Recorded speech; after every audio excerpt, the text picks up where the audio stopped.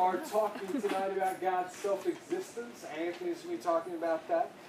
Before we begin, as has been our practice this summer, we want to give you a chance to kind of quiet yourself and meditate a little bit on Scripture. So I'm going to read through this passage one time and then give you a minute to kind of read through it silently yourself and just kind of think through what it may be, and then I'll pray us in and we'll start, all right? I'm going to lift this up. Psalm 90, verses 1 through 14. Lord, you have been our dwelling place in all generations. Before the mountains were brought forth, or ever you had formed the earth and the world, from everlasting to everlasting, you are God. You return man to dust and say, return, O children of man. For 1,000 years in your sight are but as yesterday when it is past, or as a watch in the night. You sweep them away as with a flood. They are like a dream, like grass that is renewed in the morning. In the morning it flourishes and is renewed, and in the evening it fades and withers. We are brought to an end by your anger. By your wrath we are dismayed. You have set our iniquities before you, our secret sins in the light of your presence. For all our days pass away under your wrath. We bring our years to an end like a sigh. The years of our life are 70. Or even by reason of strength 80, yet their span is but toil and trouble. They are soon gone, and we fly away. Who considers the power of your anger and your wrath according to the fear of you? So teach us to number our days, that we may get a heart of wisdom. Return, O Lord. How long? Have pity on your servants. Satisfy us in the morning with your steadfast love, that we may rejoice and be glad all our days. Take a moment to read that through yourself, and we'll begin.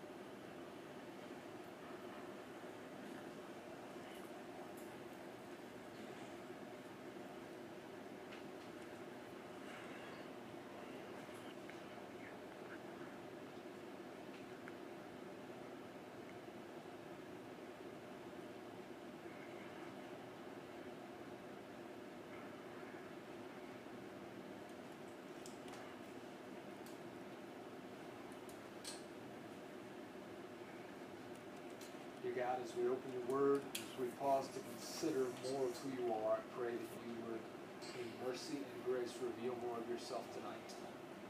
Give us a bigger picture of you that shapes our hearts and our lives. I ask you that in the name of Jesus. Amen.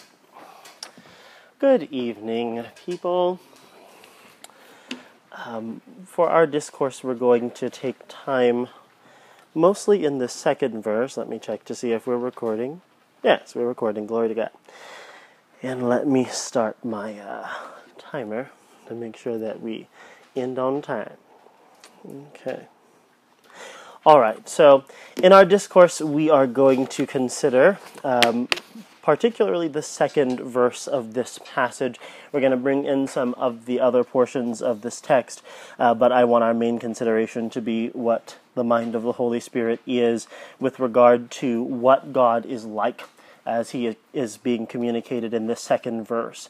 And so there are a few things that I want us to focus in on here.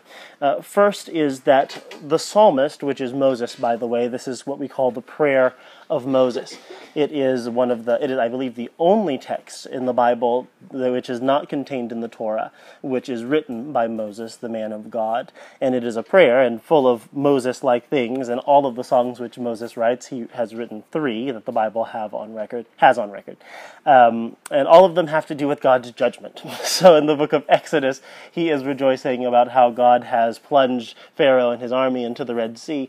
In Deuteronomy 32, he's talking about God's covenant vengeance, which he will visit upon his people when they break his covenant. And then we have the song of Moses here in the 90th psalm, which is dealing with the transcendent majesty of God and then the frailty of his creatures in light of that majesty of God.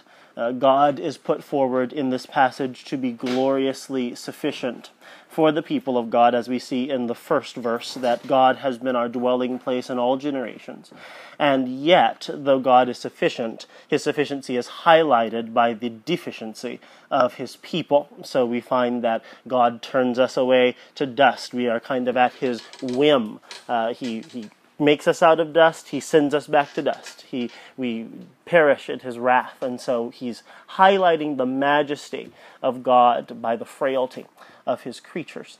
And the highlighted portion, I think, of the majesty of God is here. And there are three pictures which Moses would like for us to see. Firstly, it is the picture of the mountain. It says, before the mountains were brought forth. And so in the ancient world, a mountain is a picture of permanence, and it is a picture of ancientness. A person could not consider, can you even consider, think of the world and think of it with having no mountains, no mountain ranges. There is something awesome and grand about mountains in the scriptures. They are overwhelming in their immensity. They seem to be very immovable, and they are rather ancient. You know, if we just ask a geologist, we might have some in the room. You people are in college, many of you. You would know that many mountains, they're just ancient. They pre-exist human beings. The Bible talks about in the book of Ecclesiastes how essentially the mountains just watch as ages and ages and generations of people are born and they die. And yet the mountains are still there. And yet what the psalmist would have us to see is that though the mountains are this glorious symbol of permanence and this glorious symbol of ancientness, it's not more ancient than the Ancient of Days. The mountains, despite their permanence, yet have a beginning. It says, before the mountains were brought forth. First of all, it's indicating that there was a period in time when the mountains were not. And not only that, but they were brought forth. That means they came into existence by the agency of another. That's what the term brought forth particularly stresses.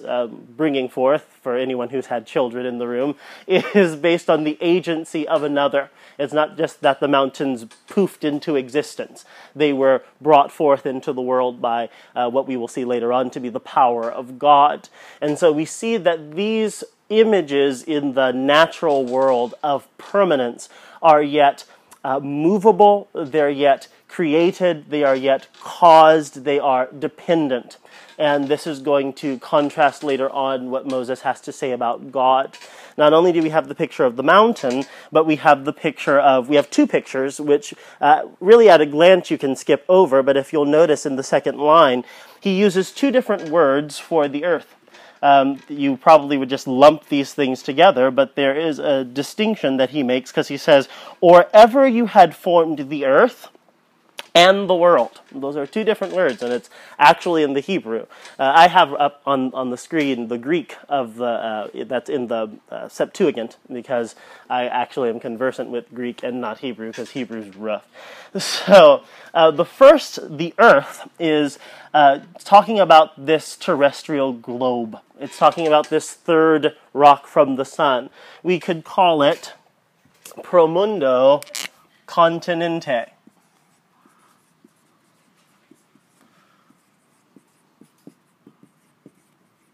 That is the world containing, the world as that encapsulates all living things, the world where we live. And I think that the stress of this world, world, is that not the world as disparate from heaven. Usually the term here it's heaven and earth. The word eretz here in the Hebrew. It usually is a foil for heaven, but I think it's actually representative of the entire creative order. And so it's speaking of the world as created, the world as coming from nothing.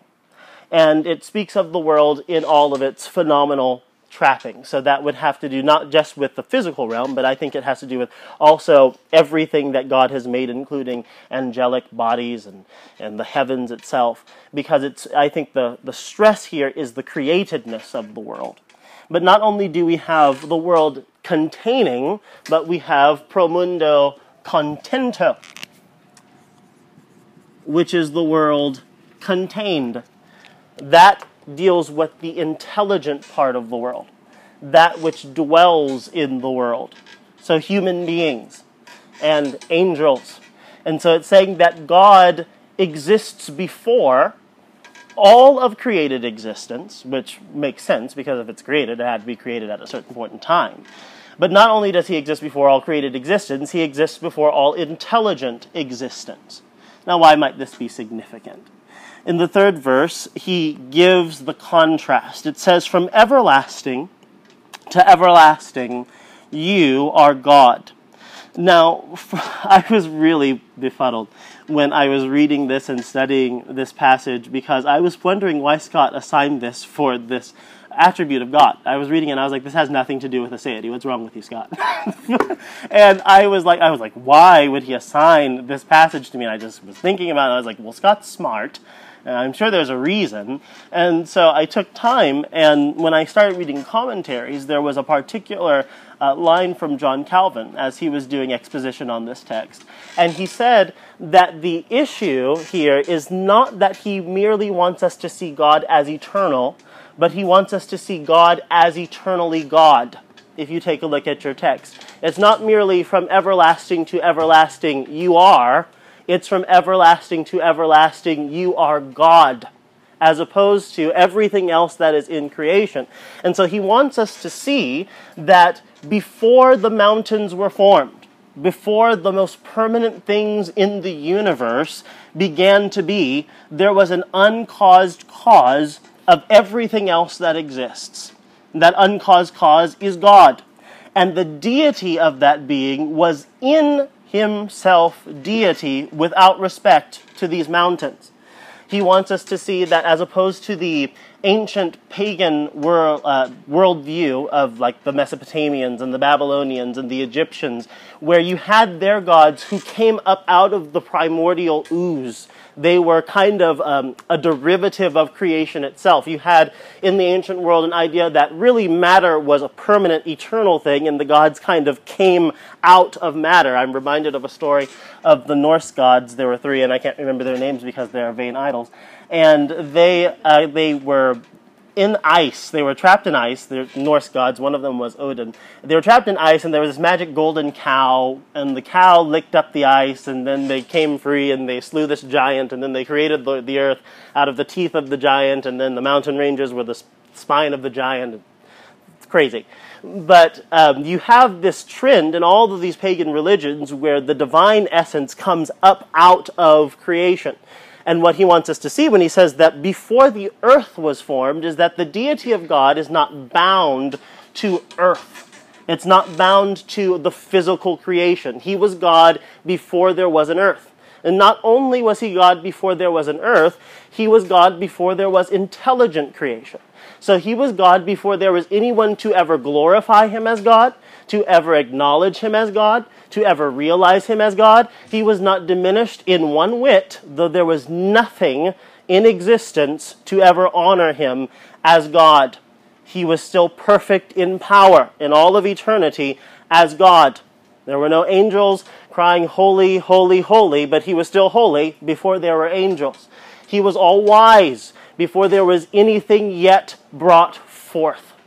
And this is what Moses. This is what Moses would like for us to see in this passage. That God is God of himself apart from his creation. Which leads us to this doctrine. I can't remember how I phrased this doctrine. It's that the Godhead of the deity is eternally perfect and entire of itself, that means of its own Godhead, and apart from creation. Now we're going to have to kind of break down what that means for you. That God's deity is perfect. The Godhead.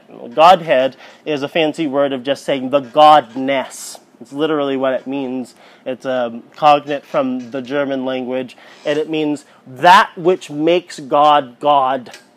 It's not found in anything else other than God. Or in another word, that the being of God is necessary only to itself.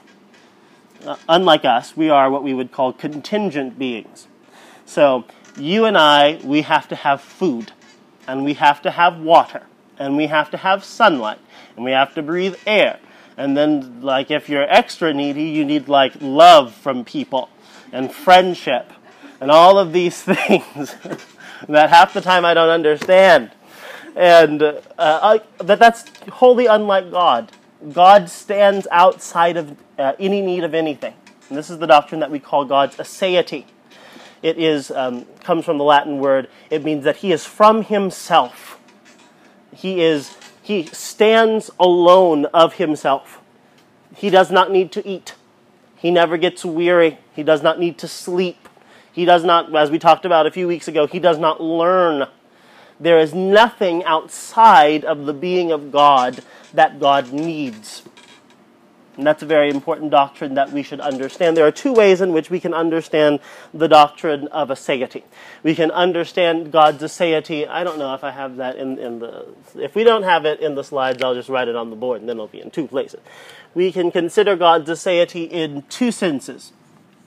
His aseity ad intra, and his aseity ad extra. And I just like writing on the board anyway. It makes me feel very official. So I'll write on the board. So God's aseity ad intra, that is God's self-existence with reference to his own being and person. That suggests a few things. That one, God is the only logical foundation for his own being. That God needs not any appeal higher than himself to justify his being. This, if you get into people like Anselm of Canterbury, you start getting into ontological arguments for the existence of God, for instance. So Anselm would say that God cannot not be. God is what we call a necessary being. It is necessary that God exists. It is a logical impossibility that God could not exist, because he in himself is being simply considered. And since being exists, therefore God exists. And his own being is what predicates the logical foundation for his being. Not only is he logically sufficient for himself, but he is naturally sufficient for all of his attributes. So, as I already discussed before, God is sufficient in himself for his own wisdom. He is sufficient in himself for his own power. He is sufficient in himself for his own knowledge is kind of like wisdom. I'm trying to think of some other third thing. It's all right. We'll figure it out after a while. Bang. And so he's sufficient for all of these natural qualities. His glory, for instance. God doesn't have to go and get a lamp so he can be glorious. He is glorious in and of himself from eternity. And not only is he sufficient in himself for his natural attributes, but he is sufficient in himself for his moral attributes. His moral attributes would be his righteousness, his justice, his loving kindness, his wrath, his tender mercy. We talk about this all the time, how in the first epistle of John we say that God is love. Not just that God is really, really loving, he is love. And that is because of something that we call his supernality. Supernality simply means that God is above. The word super means above. And you have to jump when you say that. His supernality. That God is so high above everything in the order of being that there is nothing that he can appeal to which is higher than himself. So when we talk about the justice of God, God does not have some sort of rule book over his head that he appeals to that says, well, let's see, what does this book say? You know, like lawyers, they have to go to law school and they have to learn what the Constitution says. But God is his own Constitution. There is nothing where we can just stand. The book of Job says this. Well, Job will describe this better than I will because it's in your Bible. It says, what court can I take the Lord to? Like, what attorney can I bring before the bar of God? Like, what tribunal can I appeal to so that someone would be able to mete out justice between me and God. Like, could you imagine if you had some sort of ought between you and God, and like you were going to charge him with wrong? Like, where would you go to adjudicate that? Yeah, you can't go anywhere because he's God. And so this is the supernality of God, that he's so high that there is no bar of justice that you can appeal from him, that he is his own standard of righteousness. And therefore, it's really a vain attempt when people would go about and say, well, I just don't like what God did, and I just don't feel like that's just, that he exterminated the Canaanites. Well, okay, can you give me a better rule as to why God shouldn't have? Well, I just don't like it. Okay, well, we'll see how that works for you. Because God, he doesn't have to appeal to anything other than himself. And it's the same thing with his love. Many people will look at God and say, I don't think that what God does in only sending Jesus to save those who have faith in him, and he only makes one way of salvation. I don't really see how that's a loving thing to do. Well, God doesn't need you to define love for him. God doesn't fit into our categories of love. It is what God does himself that expresses what loving kindness is. And it is God's prerogative to tell his creation that this is how you respond to me in a loving way. And it doesn't work the opposite way. Not only does this doctrine of his aseity speak to his supernality, it also speaks to what we call his blessedness. The blessedness of God refers to such a fullness that is in the divine being, that he is at a continual, infinite fullness of joy. The Bible says that in his presence is fullness of joy, and at his right hand are pleasures forevermore. And in 2 Timothy, the gospel is called the gospel of the blessed God. And blessed in the Bible is just a fancy word for saying the happy God, which is very odd for us to think about, that God is eternally happy. I don't think I ever even thought about this growing up, but if I were ever to think about the emotional state of God, I'd probably think of him as probably angry, maybe kind of neutral, kind of stoic, but actually because of God's fullness that he has in himself, that he has a perpetual source of joy in himself, especially when we consider the doctrine of the Trinity, where you have the Father has an eternal love for his Son, and the Son has an eternal love for the Father, and the Spirit is this eternal bond of love between the Father and the Son, and there is an overwhelming fullness of joy in God, which is actually a marvel that he would even create, right? The idea that God would make flawed, awful creatures when he is in the blessedness of the Trinity is something that every time I think about it, it just really boggles my mind. Because you're going to go from awesome glory and power and beauty forever and ever, and then you're going to entertain yourselves with worms of the dust. It's a marvel of the wisdom of God to me, that though he is so full of blessedness and joy in himself, that he would condescend to create. And I could go on to an objection, but that's for later. Not only is he full of joy in and of himself, but we also have, like I was saying before, God's supernatural, his aseity ad extra. That is, his aseity as it is employed to his creatures. That is God's self-sufficiency with reference to us. And this is a very important thing, that first of all, because God is self-sufficient, he stands without need of us. So God is not augmented by our prayers. He is not bound if we don't go out on missions.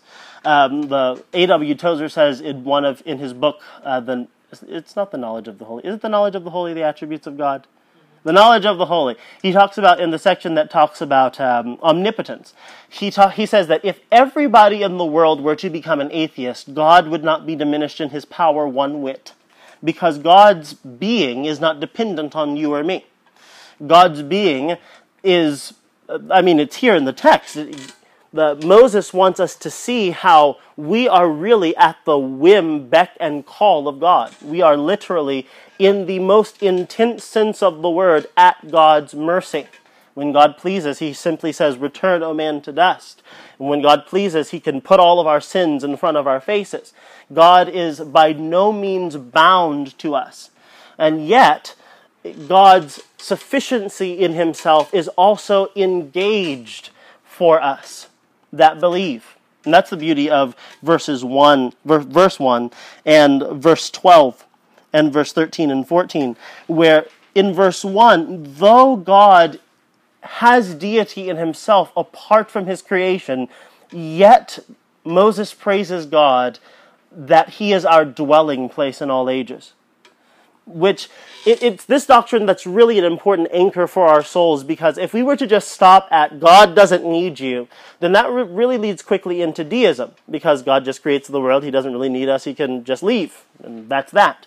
But God actually rejoices to employ his sufficiency for his people. The Bible actually speaks in the book of Isaiah, it says that God exalts himself to have mercy on us. The Bible says in another place, I think it's Isaiah 47, it says that, thus says the high and lofty one who inhabits eternity. That's that idea of God's supernality, that he's so high. And what does the high and lofty one say? I am with the poor and lowly. I'm with the contrite at heart. That's the beauty of our God, that he's not merely transcendent, that he's not merely self-sufficient and that he keeps it for himself, but the marvel of creation is that it is the overflow of the sufficiency of God.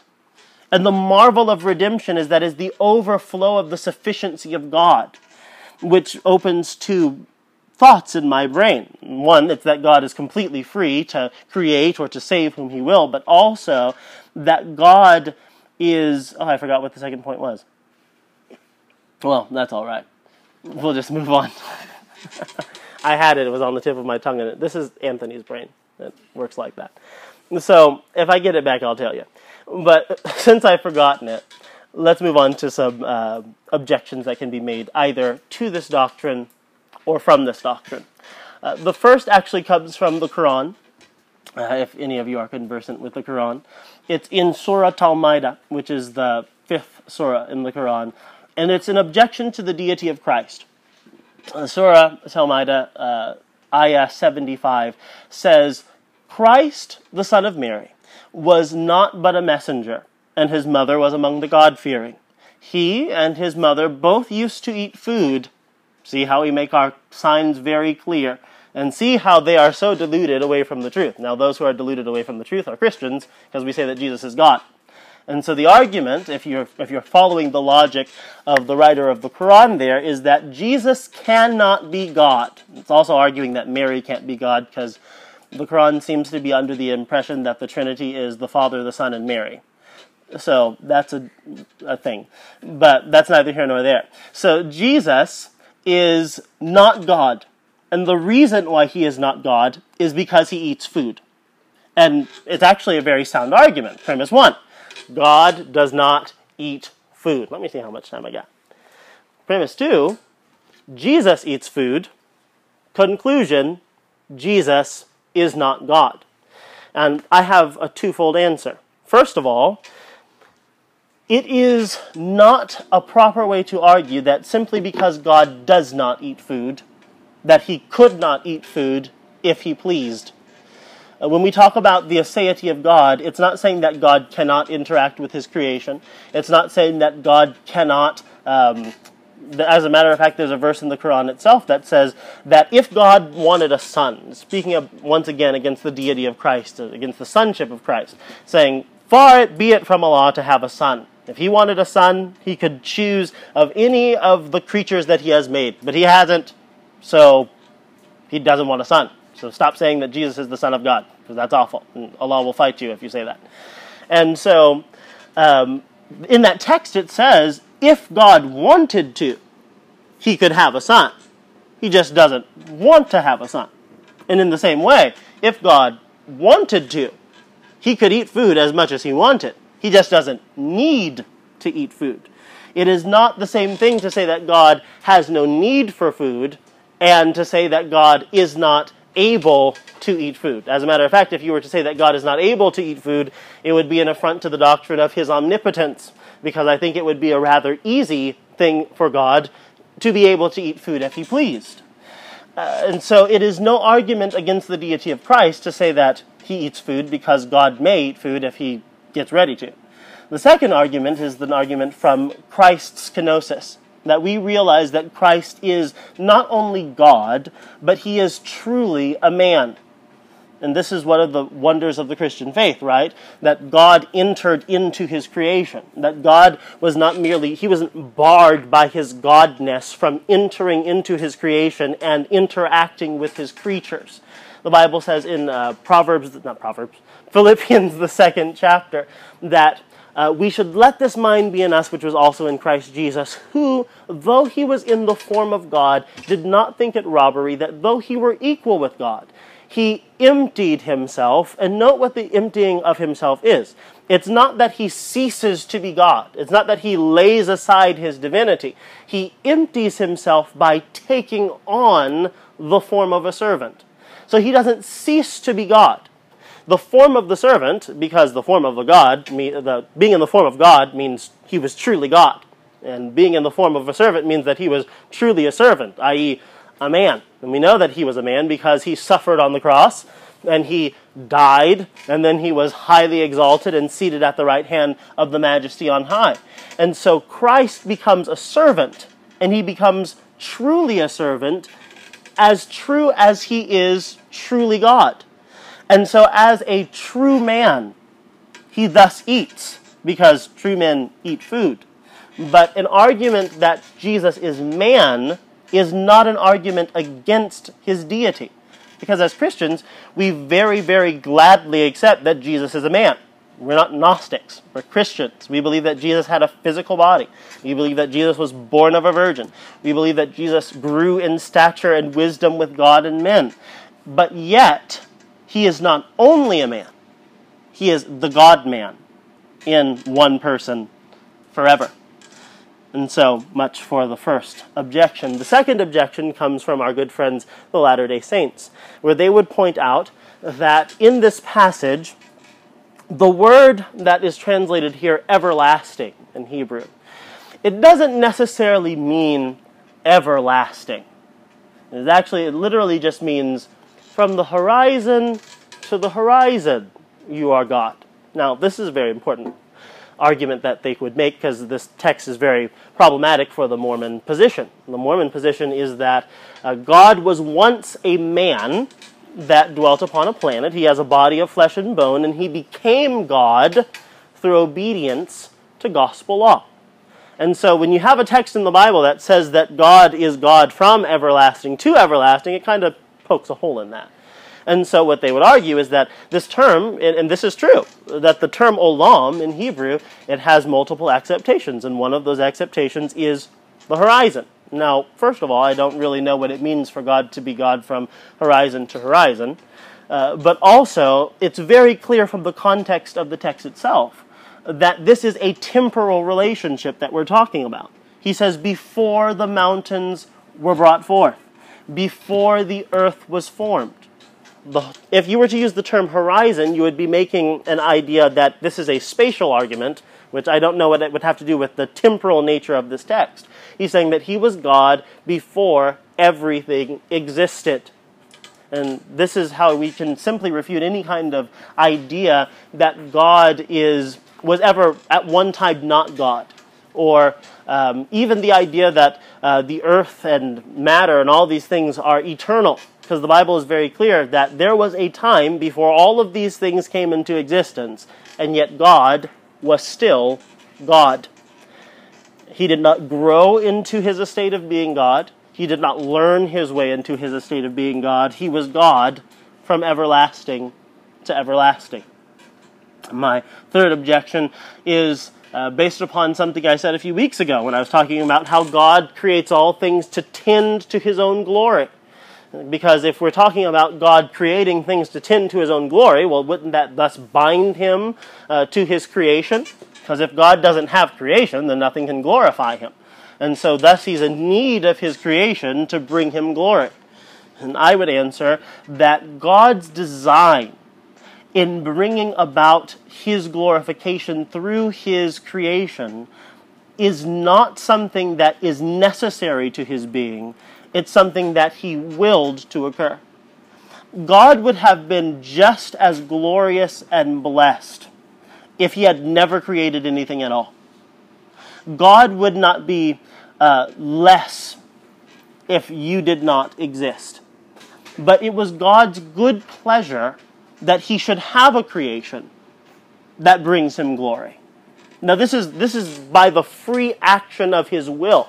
This is out of no necessity on the part of God. This is not because God was somehow declining and then the only resource that he had at his disposal was that he had to create the world. It was out of his own wisdom, out of his own love, out of his own joy. And as a matter of fact, the Bible speaks in the book of John how God giving a people to his Son is actually an expression of that perfect love which exists between the Father and the Son from all of eternity. It's in the book of John in the 17th chapter where he said, "Yours they were, and you have given them to me."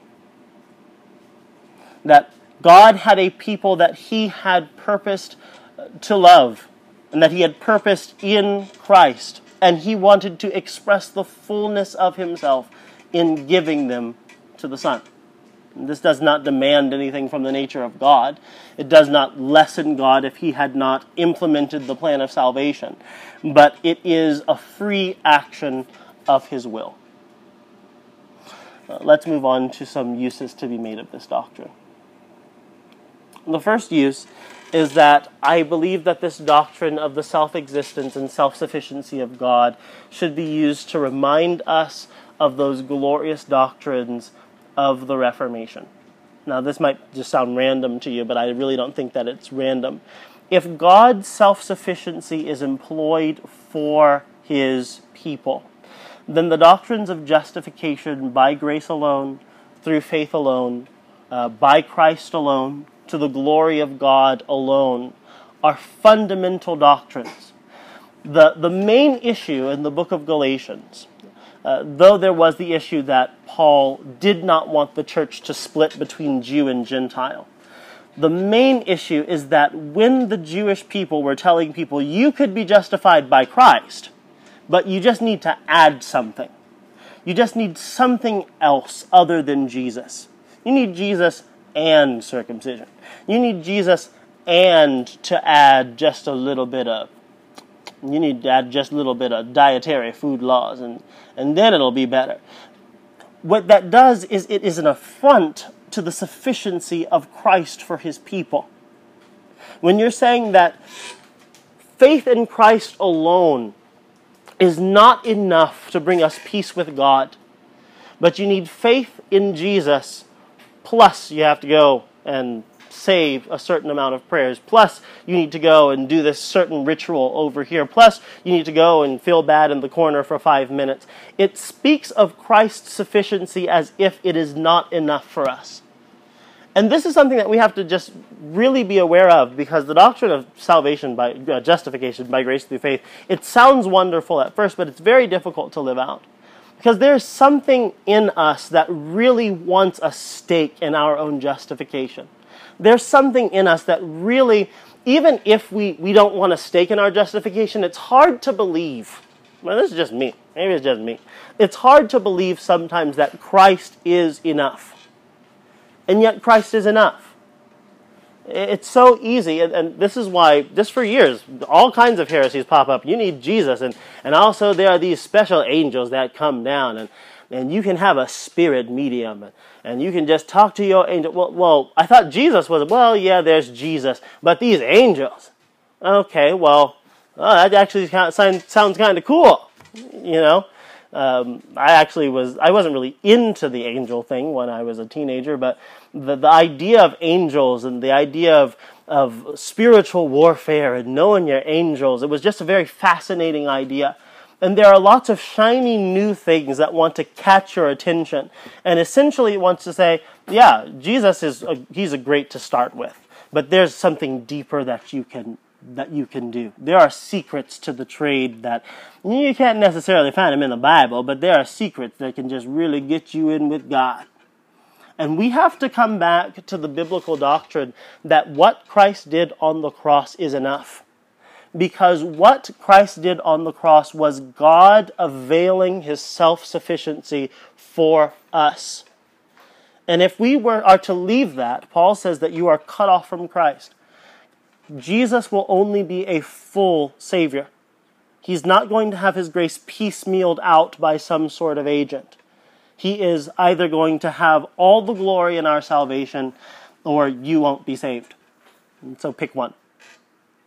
Second, I would like to remind us that God has given us means whereby we can lay hold of his sufficiency for us. These are very common means. There's nothing new or fancy about them. The first means that he gives us is the means of prayer. God would not have us to sit idly by like birds in a nest with our mouths agape, waiting for God to drop things in. But faith works in the people of God a heart cry. Faith causes prayer in a believer. This is why the Bible doesn't just say, believe on the Lord and you shall be saved. The Bible says, whosoever shall call upon the name of the Lord shall be saved. There is a confession that is made when God creates faith in the heart. God would have us to call upon him. God would have us to call upon him in order to make ourselves know our need for him. We have a profound need for him, and I just know personally, it's easy to just slip up a kind of by the by prayer, or give God 15 minutes, but there should be an eternal cry in our hearts when we realize how empty we are and how full God is. And Jesus has told us that if we ask, we shall receive. If we knock, the door will be open. And what James tells us is the reason why we don't receive is because we either don't ask or we ask amiss. And so we ought to develop a habit of being in intense prayer before the Lord. We ought to reflect on how much we need God. Like, when was the last time you just thought about how much you need God? And when you wake up in the morning, that you can't draw a breath without God, that your heart cannot beat without God, that you can't lift a pinky finger without God. And you call upon him and ask him to help you, that you cannot will to do that which is pleasing in his sight, neither can you work to do that which is pleasing in his sight, unless God is in you to will and to work it. And thus we must make use of the means that God has given us in prayer. Not only in prayer, but God has given us a means in fasting. Now, fasting is not something I do very often, but fasting is not some sort of secret magic spell or a magic work. Fasting is an aid to prayer, because fasting is designed to cause us to feel in our body our need. Because when you don't eat, you just are tired all the time, and you need food. And we're to turn that need of food to a need for God. And whenever we feel the pangs of hunger, we cry out for God as someone lost in a weary land where there is no water. And we know that God is the one who can help in our time of need. When we think about unsaved loved ones and we think about things that we need from God, and we just pray about it idly, and then we pass it by. What fasting does is it causes us to remember, no, I need God. I need to stay here and call upon him until I get an answer. The Bible says that the fervent, effectual prayer of the righteous man avails much. And fasting can augment that fire in prayer. And this is why the Bible calls it in the book of Leviticus an afflicting of the soul. Because if fasting is not attended with a true soul sense of your need for God, fasting is useless. There are lots of people who just fast because, honey, I'm just doing the Daniel's fast because I need to lose weight. And I'm doing intermittent fasting because, I'm trying to get my summer body on. And I need to fit into these sweaters. That has no spiritual merit to it at all. But when we fast recognizing that I need to be reminded of my need for God, it makes all the difference in the world. Thirdly, the sacraments.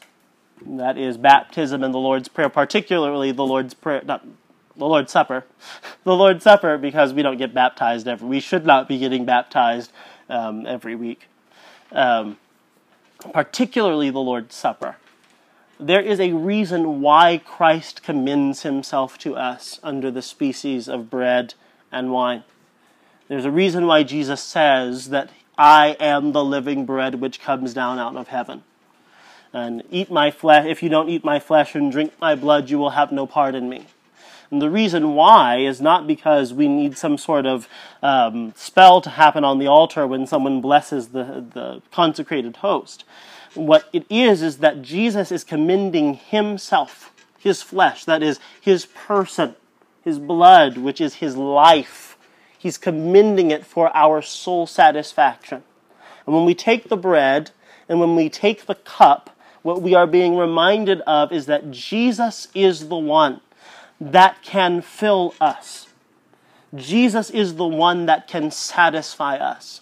There's so much of my life that I go a-begging to be satisfied because I just won't be satisfied by Jesus. Well, yeah, I know there's Jesus, but there's this other third thing that seems really interesting. And it's like, come to me. Come to Jesus. Like, don't go off on your forays of fancy. Don't go off on trying to satisfy yourself in finding a spouse or finding a better paying job or having a wonderful house. Like, what is going to satisfy you? Drew said one time, and every time he says it, it's a powerful time. I can't remember what lesson it was, but he was talking about climbing up on the ladder to success. And when you climb, you're probably going to miss Jesus. And he said, I just remember he was in this room the first time he said it, and he was on a ladder, and he was way up there. And he said that when you get to the top of the ladder, what you're going to find is that there's nothing. There's nothing at the top of the ladder. It's emptiness. Solomon said that he obtained all the wealth a person could find, and all of it was vanity. He did all the partying he could do, and it was vanity. He had 1,000 concubines. Well, he had 700 wives and 300 concubines or something to that effect. And it was vanity. He had all the wisdom in the world, and it profited him nothing apart from God. Because it is only God that works in all of these things to give us our satisfaction. So that when we go out to eat, and Matt Chandler said this, that when we go to eat a fajita, that our aim should not be for that food to be what satisfies us, but that should lead our hearts in worship to God.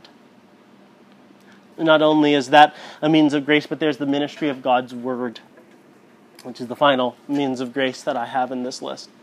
The means of God's Word, the ministry of the Word, is very important because we, in our fallen state, are apt to forget.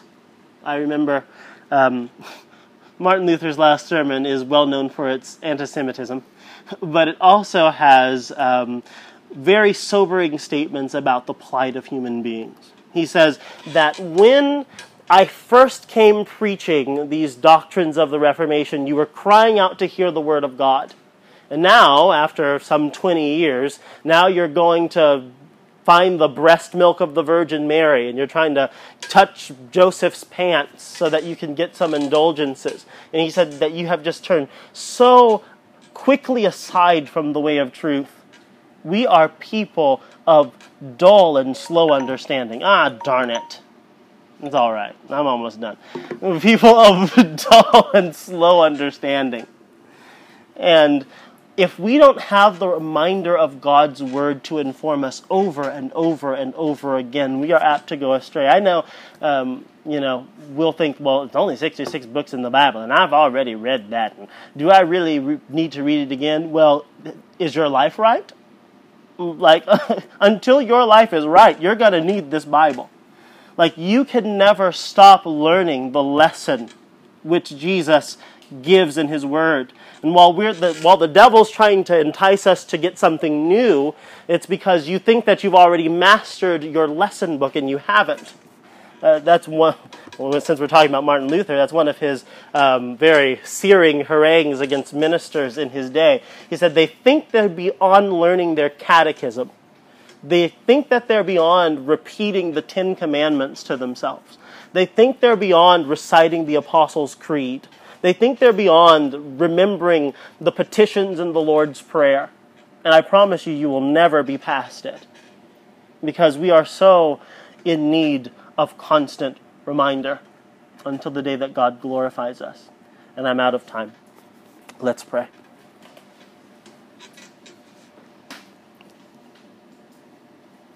Father God, how often I go about full of myself, full of my own capabilities, full of my own acumen.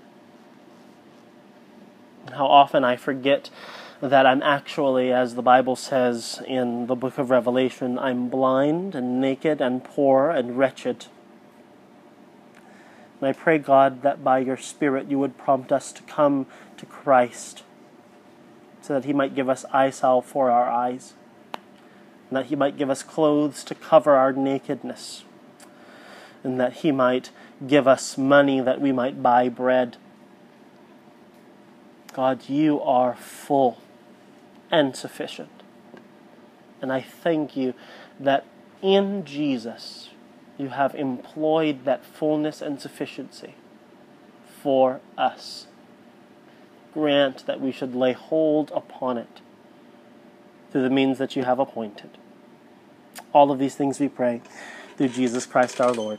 Amen.